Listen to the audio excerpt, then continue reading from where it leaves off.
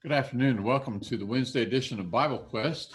I'm Jeff Smeltzer, and perhaps with me today will be Joe Works. I'm in Exton, Pennsylvania. Joe is in Elmira, New York, and he's having some internet difficulties today, so we'll do the best we can. Drew DeGrotto, as usual, is in the background running things technologically. I tell you what, because I'm here all by myself today, Chase is unavailable today, and so I end up being here all by myself. So if you have questions or comments, boy, this would be a really good day for you to chime in with your questions and comments. The only thing is I'm going to have trouble managing both what I need to be doing and talking to this camera and also watching for your comments to come in, but I'll do the best I can. We're going to be Jeff, in the book of Philippians again. Yeah, Drew. I'll interrupt you there. I'll keep an eye on it, and I will make sure that any comments coming in, I will take care of. Oh, great. Thank you so much, Drew. All right. So if you all send your comments and questions either by means of the Facebook comments section or if you're watching on Zoom by the Zoom app, the Q&A, Drew will spot those and get those to me and we can talk about them. But we're going to be continuing our study of Philippians. And as I say, Joe Works may be joining us if he can get past his internet difficulties. But last week, we started into this letter and we really didn't get beyond the first couple of verses in any significant way. We mostly talked about this being a letter that Paul wrote while he was a prisoner in Rome. And it's probably a letter likely written sometime around AD 60 to 62, could be a little later than that. It's addressed from Paul and Timothy. It's written, they describe themselves as servants of Christ Jesus. We talked last week about the fact that that word servant is really a word that means slaves. We emphasized this is our relationship with Christ. We just do what he says, as a slave would do what his master says. Yes, we are creatures of free will, but we choose to be slaves so that we are not our own. We've been bought with a price. And then we talked about the term saints a good bit last week. This is addressed to the saints, and that means the holy ones. And so God's people are holy ones, and there was this group of people in Philippi who were holy ones. We went back to Acts chapter 16, and we saw the beginning of the gospel in Philippi. We saw the conversion of Lydia and the Philippian jailer, and we just realized that, wow, the gospel can be preached to anybody, to pagans, whomever. And when they become servants of Jesus Christ, when they become obedient to the gospel, they are made holy by the blood of Christ, and they are saints. And then we talked about the terms with the bishops and deacons, or with the overseers and servants. The word deacon here is a word that means servant, but it's not the same word that Paul used when he referred to himself and Timothy as servants of Christ Jesus. It's a word that doesn't necessarily refer to somebody who's being owned, but it really places emphasis upon the act of service that someone performs. R.C. Trench was a man who wrote a book called Synonyms of the Greek New Testament, and he distinguished between these words slave and servant, the one servant being diakonos, and it's the word from which we get deacon. That word, he said, defines the servant in terms of his work, whereas the word doulos, which is the word that Paul uses for himself and Timothy as servants of Christ Jesus or slaves of Christ Jesus, he says defines the word or defines the person in terms of his relationship to his master. So Paul and Timothy are slaves to Christ. They belong to Christ. But the bishops and deacons, the deacons there refers to people who are being defined or described in terms of a responsibility, a task that they perform. And you can rightly think of Acts the 6th chapter, where there were 7 men who were chosen to serve tables. There was a specific task they were being assigned. And you know, there's an observation to be made here. Sometimes I think churches get the idea that we need to appoint elders and deacons just because you're supposed to have them. You need somebody with those titles. And maybe especially with regard to deacons, they just get appointed just, well, we need some deacons, let's appoint some deacons. Don't know what they're going to do, but if we need somebody to do something, we'll know who to turn to. But in Acts chapter 6, there were 7 men appointed to serve tables. There was a task to which they were being appointed. And really, I think that's the picture that we see here, in as much as this word deacon is being used, or diakonos, a word that defines the man in terms of the work he is to do. He is to perform a service. And so we should not think of these men as mere figureheads or people who are just appointed just because to be scripturally organized, you need to have these offices filled. They were appointed to a task, and there are various tasks that are needed within the context of a congregation of God's people. And then you get to verse 2, and Paul says, grace to you and peace from God our Father and the Lord Jesus Christ.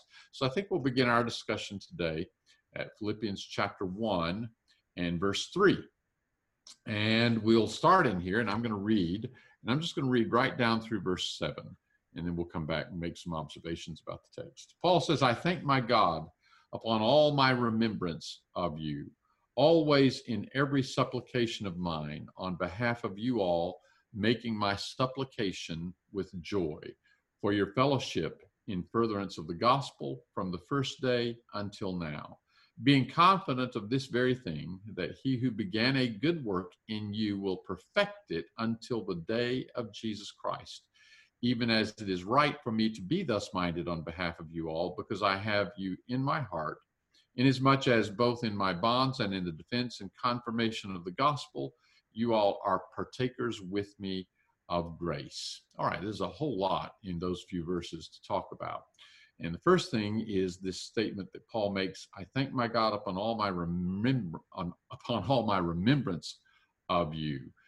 It caught my eye sometime in the last few years how frequently in Paul's letters he mentions his remembrance of those to whom he's writing, and he thanks God for them. This is really, I think, a good example for those of us who preach the gospel, and it's certainly something I need to give more attention to, just being thankful for the brethren that support us. I don't just mean support us financially, but the brethren who support us emotionally and spiritually, being thankful for them, people we've taught the gospel to, and being appreciative of them. And so we have this idea here that we see in a number of Paul's letters. I thank my God upon all my remembrance of you, always in every supplication of mine. I'm reading from the American Standard, and I'm going to take a moment to talk about this word supplication. If we flip over to 1 Timothy chapter 2 and verse 1, Paul says, I exhort therefore, first of all, that supplications, prayers, intercessions, thanksgivings be made for all men. We have the word prayer there, but when he talks about supplications, those would also be the way we usually use the word prayers. Those would be prayers, and thanksgivings would be prayers, and intercessions would be prayers. But what you have are some different categories, different kinds of things that we might pray about. Thanksgivings is obvious, giving thanks to God for something. Intercession is probably obvious. It means interceding. It's an intercession. It's when we intercede on behalf of someone. I'm trying to find the word, using the word, and that's not the way you're supposed to do it. But if we pray asking God's blessing upon someone who is sick, if we pray for somebody who is spiritually struggling, we are making an intercession. And then there's this word supplication. Now, maybe if you have a more modern translation, it may say something like requests. But a supplication, let me get it right, a supplication is a request. So when Paul says in Philippians chapter 1 and verse 3, I thank my God upon all my remembrance of you, always in every supplication of mine on behalf of you all, making my supplication with joy, I think that's saying that Paul asks something for the Philippians from God. He's asking God's blessing upon the Philippians. And then he says, for your fellowship in furtherance of the gospel from the first day until now.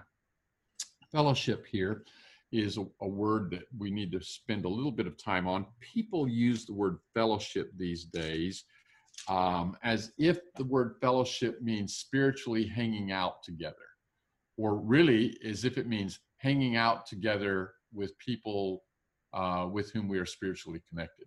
And so we'll talk about we had some good fellowship, meaning we sat around and had some good times with people who were Christians, and we prayed maybe together or something while we ate hamburgers that we just grilled. I'm not belittling the idea that it's important for Christians to share times like that together. I'm not belittling the idea of Christians sharing a meal together. What I want us to understand, though, the word fellowship is not specifically just hanging out together. that is a fellowship. The word fellowship is a word that means sharing. Some translations might say something, or some lexicon or something might say something like jointly participating in something. But anytime we think of sharing, just in everyday language, if we talk about sharing well, I started to say something, but that really gets to the point I want to make. When we talk about sharing, there's always something in which we are sharing. You can't talk about sharing unless you're sharing something. You can't talk about sharing unless you're sharing a meal, you're sharing time, you're sharing company, you're sharing joy, you're sharing sorrow, you're sharing your house, you're sharing something. And so when we talk about fellowship, if we understand that what we're talking about is sharing, we need to understand there's always the question in fellowship in what? Sharing in what? And what Paul says here is your fellowship in furtherance of the gospel, sharing in furthering the gospel. So I want to flip over to Philippians, the 4th chapter, and I think we can get a sense of the kind of fellowship that Paul has in mind here. In Philippians, the 4th chapter, and I turned too far. In Philippians, the 4th chapter and verse 14, as Paul talks about the fact that he can be content in whatsoever state he is, but he's very grateful for the things that the Philippians have provided to him, he says this, verse 14, howbeit you did well that you had fellowship with my affliction, and you yourselves also know, you Philippians, that in the beginning of the gospel, when I departed from Macedonia, no church had fellowship with me in the matter of giving and receiving, but you only. So when we talk about sharing in Philippians 4, we're talking about sharing or fellowship in the matter of giving and receiving. The Philippians were giving things to Paul, and Paul was receiving from them, such that they were sharing with Paul material things, financial things, providing for his needs. And it goes on and it says in verse 16, for even in Thessalonica, you sent once and again unto my need. So Paul was in need, he was in financial need, and the Philippians shared with him, and thus they had fellowship with him. And Paul says in verse 17, not that I seek for the gift, but I seek for the fruit that increases to your account. So Paul is saying, look, I'm not just interested in getting money from you. I'm interested in receiving this blessing from you, this financial help, so that when I am teaching the gospel, when there's fruit of my labors, you have a part in that. You share in that with me. Now go back to Philippians chapter 1 and verse 5, where Paul says, for your fellowship or your sharing in furtherance of the gospel. So you see exactly what Paul is talking about when he talks about sharing here. He's saying the Philippians shared with him in his work as he advanced the cause of the kingdom of Christ, as he advanced the gospel.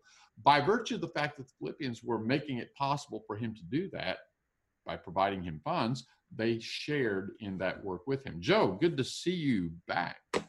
Hey, Jeff. Sorry, technical difficulties. Usually that just means that I've messed something up and I don't know what it is. Well, there you go again. Okay. All right. Good. Good to have you with us. Yeah. So you were talking about sharing. I caught that part. Yeah. So we were just looking at Paul's language here starting in verse 3, where he talks about remembering the saints at Philippi and making supplication for them. We talked a little bit about what it means to make supplication. There are different kinds of prayers. That would be a prayer of request. And he says he makes supplication for them with joy for your fellowship in furtherance of the gospel from the first day until now. And then we went over to Philippians 4 and saw the idea of their sharing with him in his work. If I could just make one more comment on this word fellowship.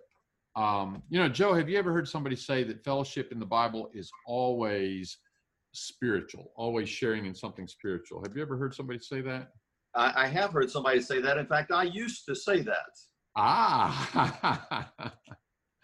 So the passage that I want to turn to is Luke chapter 10.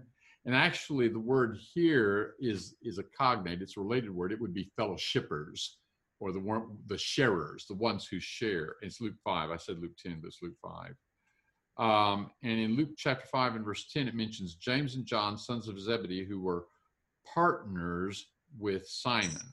And that word translated partners is sharers, or koinonos would be the Greek word. And what were they sharing in? They were sharing in business. They were sharing in the fishing business. So what we need to always ask whenever we read about sharing or fellowshipping or share or fellowship, what are we sharing in? And in Philippians chapter 1, the first reference here is to sharing in the furtherance of the gospel. But a little bit later on, he's going to talk about being partakers of grace. And he's actually going to use the same word, share or fellowship, the same Greek word with a preposition attached to the beginning of it now. And so it's really the same idea, but this time sharing in grace. And so really, we are in fellowship. We like to use that word, in fellowship with. We're in fellowship with everybody on the face of the earth who is saved by the blood of Jesus Christ, to the extent that we share with them in God's grace. So I think sometimes when we use language like in fellowship with somebody, we have a very specific, almost theological, almost ecclesiastical connotation that comes to mind. But we should think in terms of sharing and then ask, what are we sharing in? All right, Joe. Got a question. So the question is, so where does Fellowship Hall come into play? All right. You want to help me with that? Or are you audio connected? I don't think you're audio connected. Can you hear me now? I can. Okay. So I am kind of bouncing in and out on my internet reception. I apologize there. So Fellowship Hall, that it seems as if the word fellowship has been hijacked by religious groups to turn it to something that the primary focus of fellowship in scriptures, I think we can say the primary focus is that of spiritual nature from a biblical vantage point. But this idea of a fellowship hall is a place where people would go after services to enjoy a meal together or something like that. In actuality, we ought to think of the sanctuary or the auditorium. That would be the fellowship hall. Sure. That's where we are joining together, participating together in worship and service to God. Not the only place, I hope, but unfortunately, I heard somebody one time say that every time they heard the word fellowship, they smelled fried chicken. Yeah, that's right. So, I mean, factually, if somebody is sharing a meal together, if they're sharing fried chicken together or coffee together, that is fellowship. They are sharing in something. What are they sharing in? They're sharing in a meal. But if we build a church building and there's this auditorium, and then down the hall, there's this room that we call a fellowship hall, and that's where fellowship takes place, we've kind of specialized the term fellowship to just refer to socially hanging out together, usually involving food.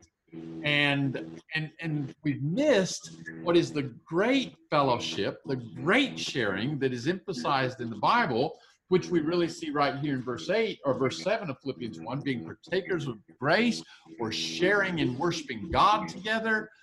That's the kind of thing you would think would be in the forefront of our minds when we think, what should Christians share together?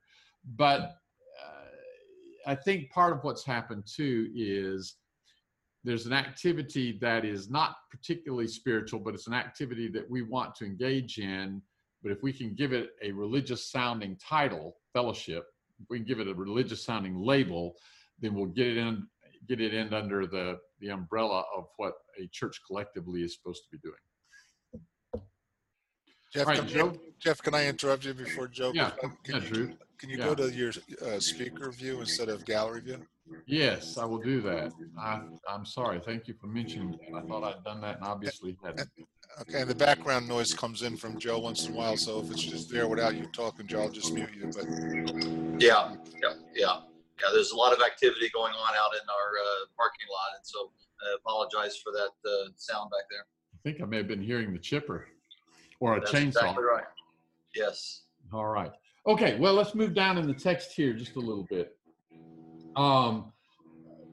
Verse 6, being confident of this very thing, that he who began a good work in you will perfect it until the day of Jesus Christ. So the basic idea of perfecting something in the New Testament. We often see the adjective perfect in the New Testament. Here you have perfect it as a verb in English. What does this mean? So perfecting something is to complete it, to bring it to completion. We often think of the word perfect and we immediately think of no flaw. We think of sinless. We think Jesus Christ. But the idea of perfect, even in English, the basic meaning of perfect is to complete, and the adjective perfect, the basic meaning is complete. Now, maybe in colloquial speech, maybe in everyday speech, most of us tend to use the word perfect in another sense, in the sense of being without mistake or without sin. And that's a derived meaning. If something has been brought to completion, then you might have that derived meaning. But if you'll understand that, generally speaking, when we see the word perfect in the Bible, it's talking about complete, then that's going to help you in a number of contexts. And I want to flip over to Philippians chapter 3 now and look at Philippians chapter 3 in verse 12. Not that I have already obtained or am already made perfect. Now, if we bring our colloquial understanding of the word perfect, where we think sinless, then we think Paul is saying, not that I'm sinless, not that I never make a mistake, not that I ever do something that's wrong. That, I don't believe that's what Paul is saying here. Back up to verse 10, where Paul says that I may know him and the power of his resurrection, the power of his resurrection, and the fellowship of his sufferings. There we've got the word fellowship again, and this time it's sharing in sufferings, being conformed unto his death, if by any means I may attain unto the resurrection from the dead. That's what Paul is talking about attaining to. And then he says in verse 12, not that I have already obtained or am already made perfect. I believe he's referring right back to what he said in verse 11. If he's hoping to attain unto the resurrection from the dead, but in verse 12, he's saying, I have not yet attained unto the resurrection of the dead. And the way he says that is, I have not yet been made perfect. Not that I have already been made perfect. Why would perfect refer to the resurrection? Go back to chapter 1 and verse 6. Being confident of this very thing, that he who began a good work in you will perfect it until the day of Jesus Christ. So we are being perfected until the day of Jesus Christ, which is the day of the resurrection. And at that point, we will have been completed. So there's something God has in mind for us, and it comes to fruition. It comes to completion at the resurrection.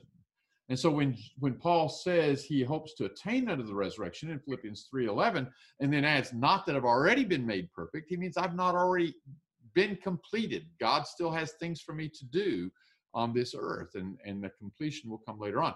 Now, somebody might ask, well, why would Paul need to tell somebody that he hasn't already been raised from the dead? That would seem obvious. Joe, are you with us with enough of a signal that you can maybe shed some light on?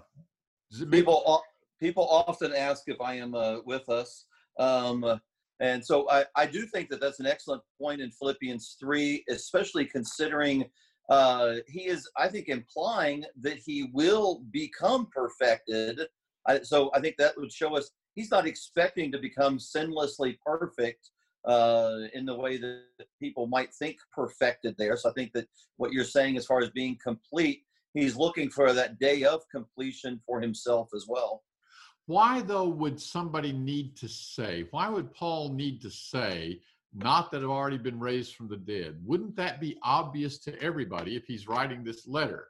Or were there some people who might not quite have that straight? Yeah, I think there were several that were confused about that very topic. In 2 Timothy chapter 2, Paul is going to talk about, let me get there, 2 Timothy chapter 2, Hymenaeus and Philetus in verse 17, men who concerning the truth have erred, saying that the resurrection is past already. So they would say Paul's already been raised from the dead. They apparently had bought into this idea. It was a Gnostic idea. It's an idea that some have today, that really there is no bodily resurrection that we're supposed to anticipate. The only resurrection that Christians are going to experience is a spiritual one that you experience when you are baptized into Christ. And it's true, when we're baptized in Christ, the Bible speaks of us as being raised with him to walk in newness of life.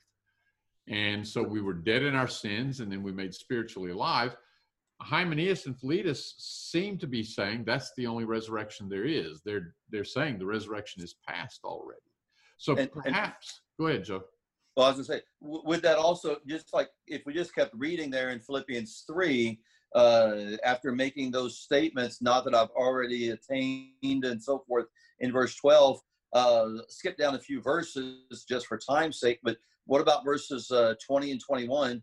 For our citizenship is in heaven, from which we also eagerly wait for the Savior, the Lord Jesus, who will transform our lowly body, that it will be conformed to his glorious body, according to the working by which he is able even to subdue all things to himself. That seems to be, he's pointing to this bodily resurrection off into the future, and tying that together with heaven. Yeah, I think that's right. So he has the resurrection in view in this passage. And so that's what he's looking forward to. Well, let's go back to Philippians chapter 1. Jeff? And yeah.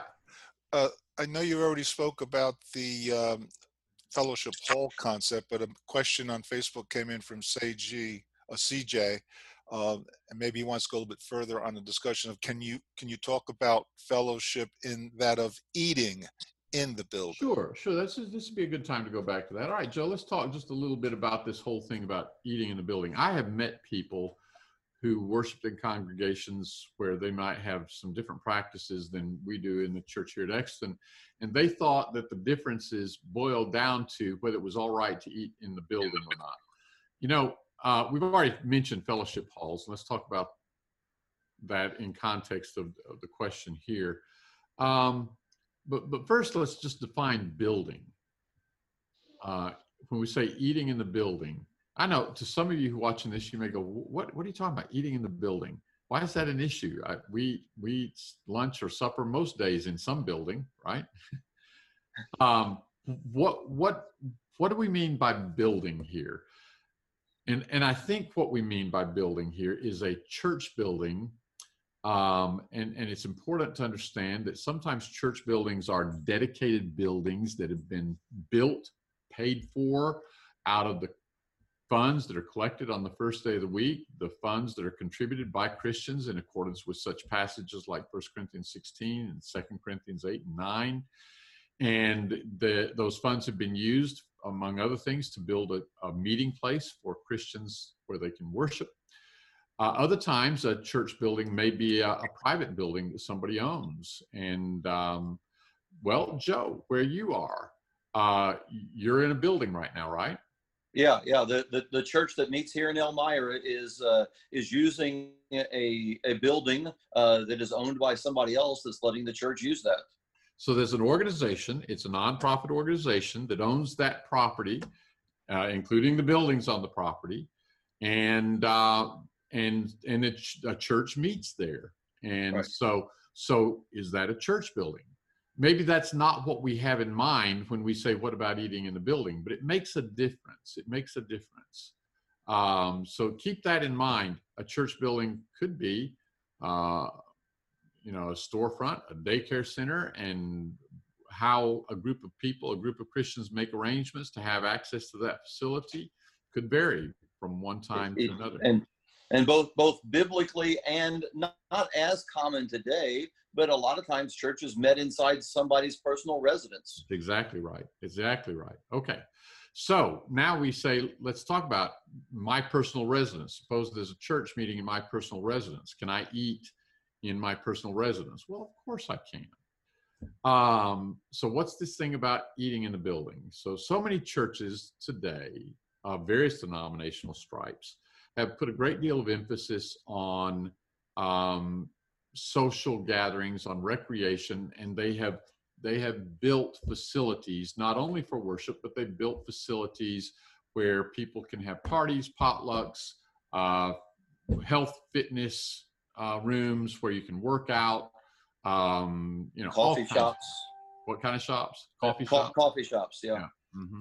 So the question we really are asking isn't, I don't think so much is it all right to eat in a building. The question is, if a church is going to take money that is contributed on the first day of the week for the purpose of doing things God gave churches to do, is it appropriate for that church then to take some of that money and build rooms or buildings, whole buildings, that are specifically for the purpose of recreation, socializing, and that sort of thing? And I don't see that in the New Testament. I don't see churches using funds that they collectively take up on the first day of the week for such purposes. I do see them using those funds for helping needy Christians. I see them using those funds for supporting Paul. We've already talked about how the church at Philippi sent money to support Paul. Somebody can say, well, where do you see them using funds to build buildings? Well, the fact is, churches are given the responsibility to meet, and that necessitates a location. It necessitates a place. And it can be a place of all sorts of stripes. But somehow they've got to obtain a place to meet in order to do what God gave the church to do. And that may take some money, whether you rent a room from some organization, whether you spend some money to put a roof over an open air space so that you can worship God free from the rain pelting down on your head, or whether you use some of that money that's contributed on the first day of the week to build a church building. You're still using that money to do what God gave a church collectively to do. I don't see where God gave a church collectively the responsibility to have a workout room, a fitness center, or for that matter, a place to have coffee and donuts. So, Joe, Yeah. do you think it's, go ahead. Well, I was going to say, I think maybe to touch on that question, sometimes people, in order to justify that idea of a fellowship hall or whatever, will say, as you quoted them a minute ago, well, where's the authority even for a building, for building a special building? So, and I think that what you explained is exactly right. We are instructed to meet together. We find plenty of passages that deal with that. How that's going to be accomplished, each local group ought to decide. And even if that is a legitimate question in somebody's mind, what we are dealing with is, in order to accomplish a spiritual, or in order to accomplish a scriptural instruction. And so we ought not to try to defend something that we don't have in scripture where with something that we do have. So even if building a building for worship, if that is questionable even, that would certainly not be justification to do something that's not described in scriptures at all. Right. Now, to be clear, I'm sitting in a building right now that was built with funds that contributed on the first day of the week. And I will often eat my lunch right here at my desk. So I don't think, sometimes when people bring this subject up, they say, oh, is it all right or is it wrong to eat in a building? They think the idea really is it wrong to consume food in a holy place? I think that's kind of what people have in mind. There's a difference in using this building for what God wants this congregation to be doing as a church of God's people, using this building for edification, for teaching the gospel, as we're trying to teach the word of God from the book of Philippians here in this webcast. There's a difference in using it for those purposes. And incidentally, I need some nourishment throughout my work day. And so I eat some lunch here sitting at my desk as I may be working. There's a difference between that on the one hand, and on the other hand saying, hey, let's take $50,000 and let's build a room over here where we can have parties. Or let's take $75,000 and let's build a gymnasium over here where we can play basketball. There's a difference in those things. And to me, there's a vast difference, because some of those things are very clearly distracting from the purposes of a local congregation. Right. Right. You can go to Starbucks or Dunkin' Donuts or wherever you want to get your coffee, but in regard to what the Lord has instructed the church to do, we ought to take that serious and not confuse that or distract the attention toward more physical things. All right. So thanks for that question, CJ. Let's make some progress here in Philippians chapter 1 and verse 8. So just kind of summing up here, verses 3 through 7, Paul thanks God every time he remembers the Philippians, and he prays and he makes supplication on their behalf. He mentions their fellowship in the gospel. They share in his work of preaching the gospel by means of the funds that they send to him. He talks about his confidence that God is going to continue to perfect them until the day of Jesus Christ, by which he's referring to the day of resurrection. And then he goes on and he says in verse 8, "For God is my witness, how I long after you all in the tender mercies of Christ Jesus. And this I pray, that your love may abound yet more and more in knowledge and all discernment, so that you may approve the things that are excellent, that you may be sincere and void of offense unto the day of Christ, being filled with the fruits of righteousness, which are through Jesus Christ, unto the glory and praise of God." Thoughts that you'd like to dwell on anywhere in verses 8 through 11, Joe? I think I'm going to get a lot of feedback noise here behind me. I apologize for that. Okay. All right. Well, I'll just pick up one observation here. Pick up with one observation, and that is, again, he keeps coming back to this: the day of Christ. We saw the day of Jesus Christ back in verse 6. The day of Christ here in verse 11. And then we saw over in chapter 3 where he's talking about the day of resurrection. So he's looking forward to that. The book of Philippians is not only a very forward-looking book, it's a very upbeat letter, very, very optimistic, very positive, which is interesting because as we get into verse 12, we find out something about the circumstances in which Paul was as he writes this letter. And so I'll begin there, verse 12. "Now I would have you know, brethren, that the things which happened unto me have fallen out rather unto the progress of the gospel." What things had happened to him? "So that my bonds became manifest in Christ throughout the whole Praetorian Guard and to all the rest." Well, what had happened to Paul is he had been arrested in Jerusalem, held under Felix for 2 years, the governor there. And then when Festus came into office and replaced Felix, Festus presented Paul's case before King Agrippa, and Paul appealed to Caesar, and then Paul was sent to Rome to have his case heard by Caesar. And so he is a prisoner as he writes this, falsely accused of, well, hardly accused. He had been accused by Jews, but what had happened was he had gone into the temple, and some Jews thought he had taken a Gentile into a part of the temple where Gentiles were not allowed, and they'd started beating him, and the Romans had come in not knowing what's going on, taken him into custody till they could sort out what was going on. And while they couldn't find anything to charge him with, they kept him in custody all this time. And so that's the circumstance in which Paul has been, and the result has been the progress of the gospel. And he's going to talk about that as we go on through the book of Philippians.